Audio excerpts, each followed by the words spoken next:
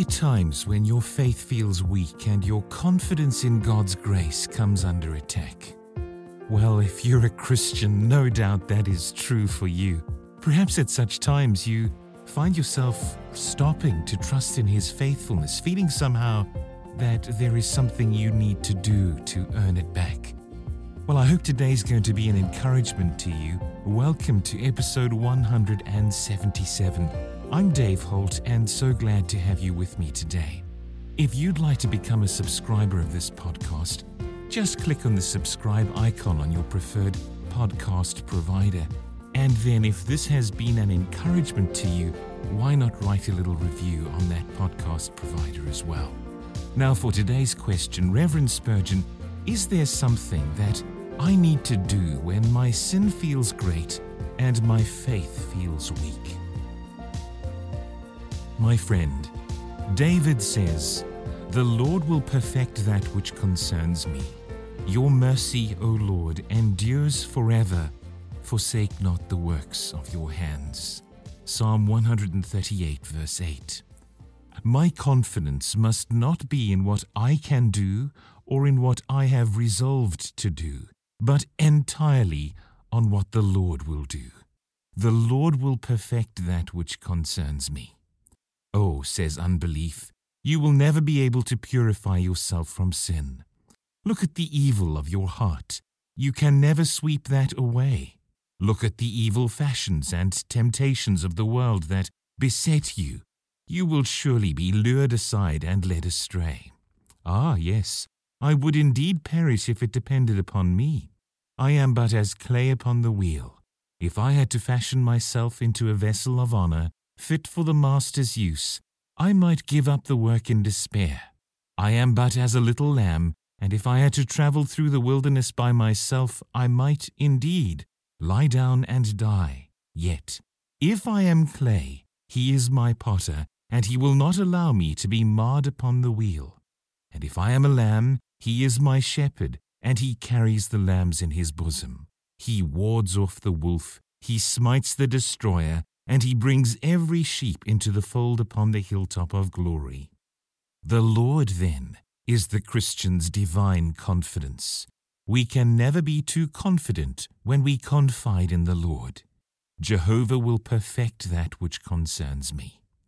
Now, take the word will. The psalmist's confidence was a confidence for the future. Jehovah will perfect that which concerns me. It is not only what the Lord does, but what the Lord will do. I have heard people say that they could trust a man as far as they could see him, and I have often thought that is about as far as many professors trust God, so far as they can see Him and no farther. They believe God is good when the meat is on the table and the drink is in the cup. But would they believe God if the table were bare and the cup were empty? No. They have good faith when they see the ravens coming, that they shall have their bread and meat. But if the ravens did not come, would they believe that even then their bread should be given them and their water should be sure? They can believe the thing when they get it, but until they get it they have doubts. The psalmist's faith, however, deals with the future, not merely the present. The Lord will, he says, the Lord will. He looks on all through his life, and he feels sure that what God has done and is doing, He will carry on even to the end. And now, you who are afraid about the future, rest with us in this sweet promise. How often do you and I stand stargazing into the future and trembling because we think we see many omens and strange sights which predict some future trouble? O child of God, leave the future to your God. Leave everything that is to come in the hands of Him to whom the future is already present, and who knows beforehand everything that shall befall you. Draw from the present living water with which to moisten the arid desert of the future. Hatch from the altar fires of today a torch with which to light up the darkness of that which is to come. Depend on it. He who is today your sun shall be your sun forever. Even in the darkest hour he shall shine upon you, and he who is today your shield shall be your shield forevermore.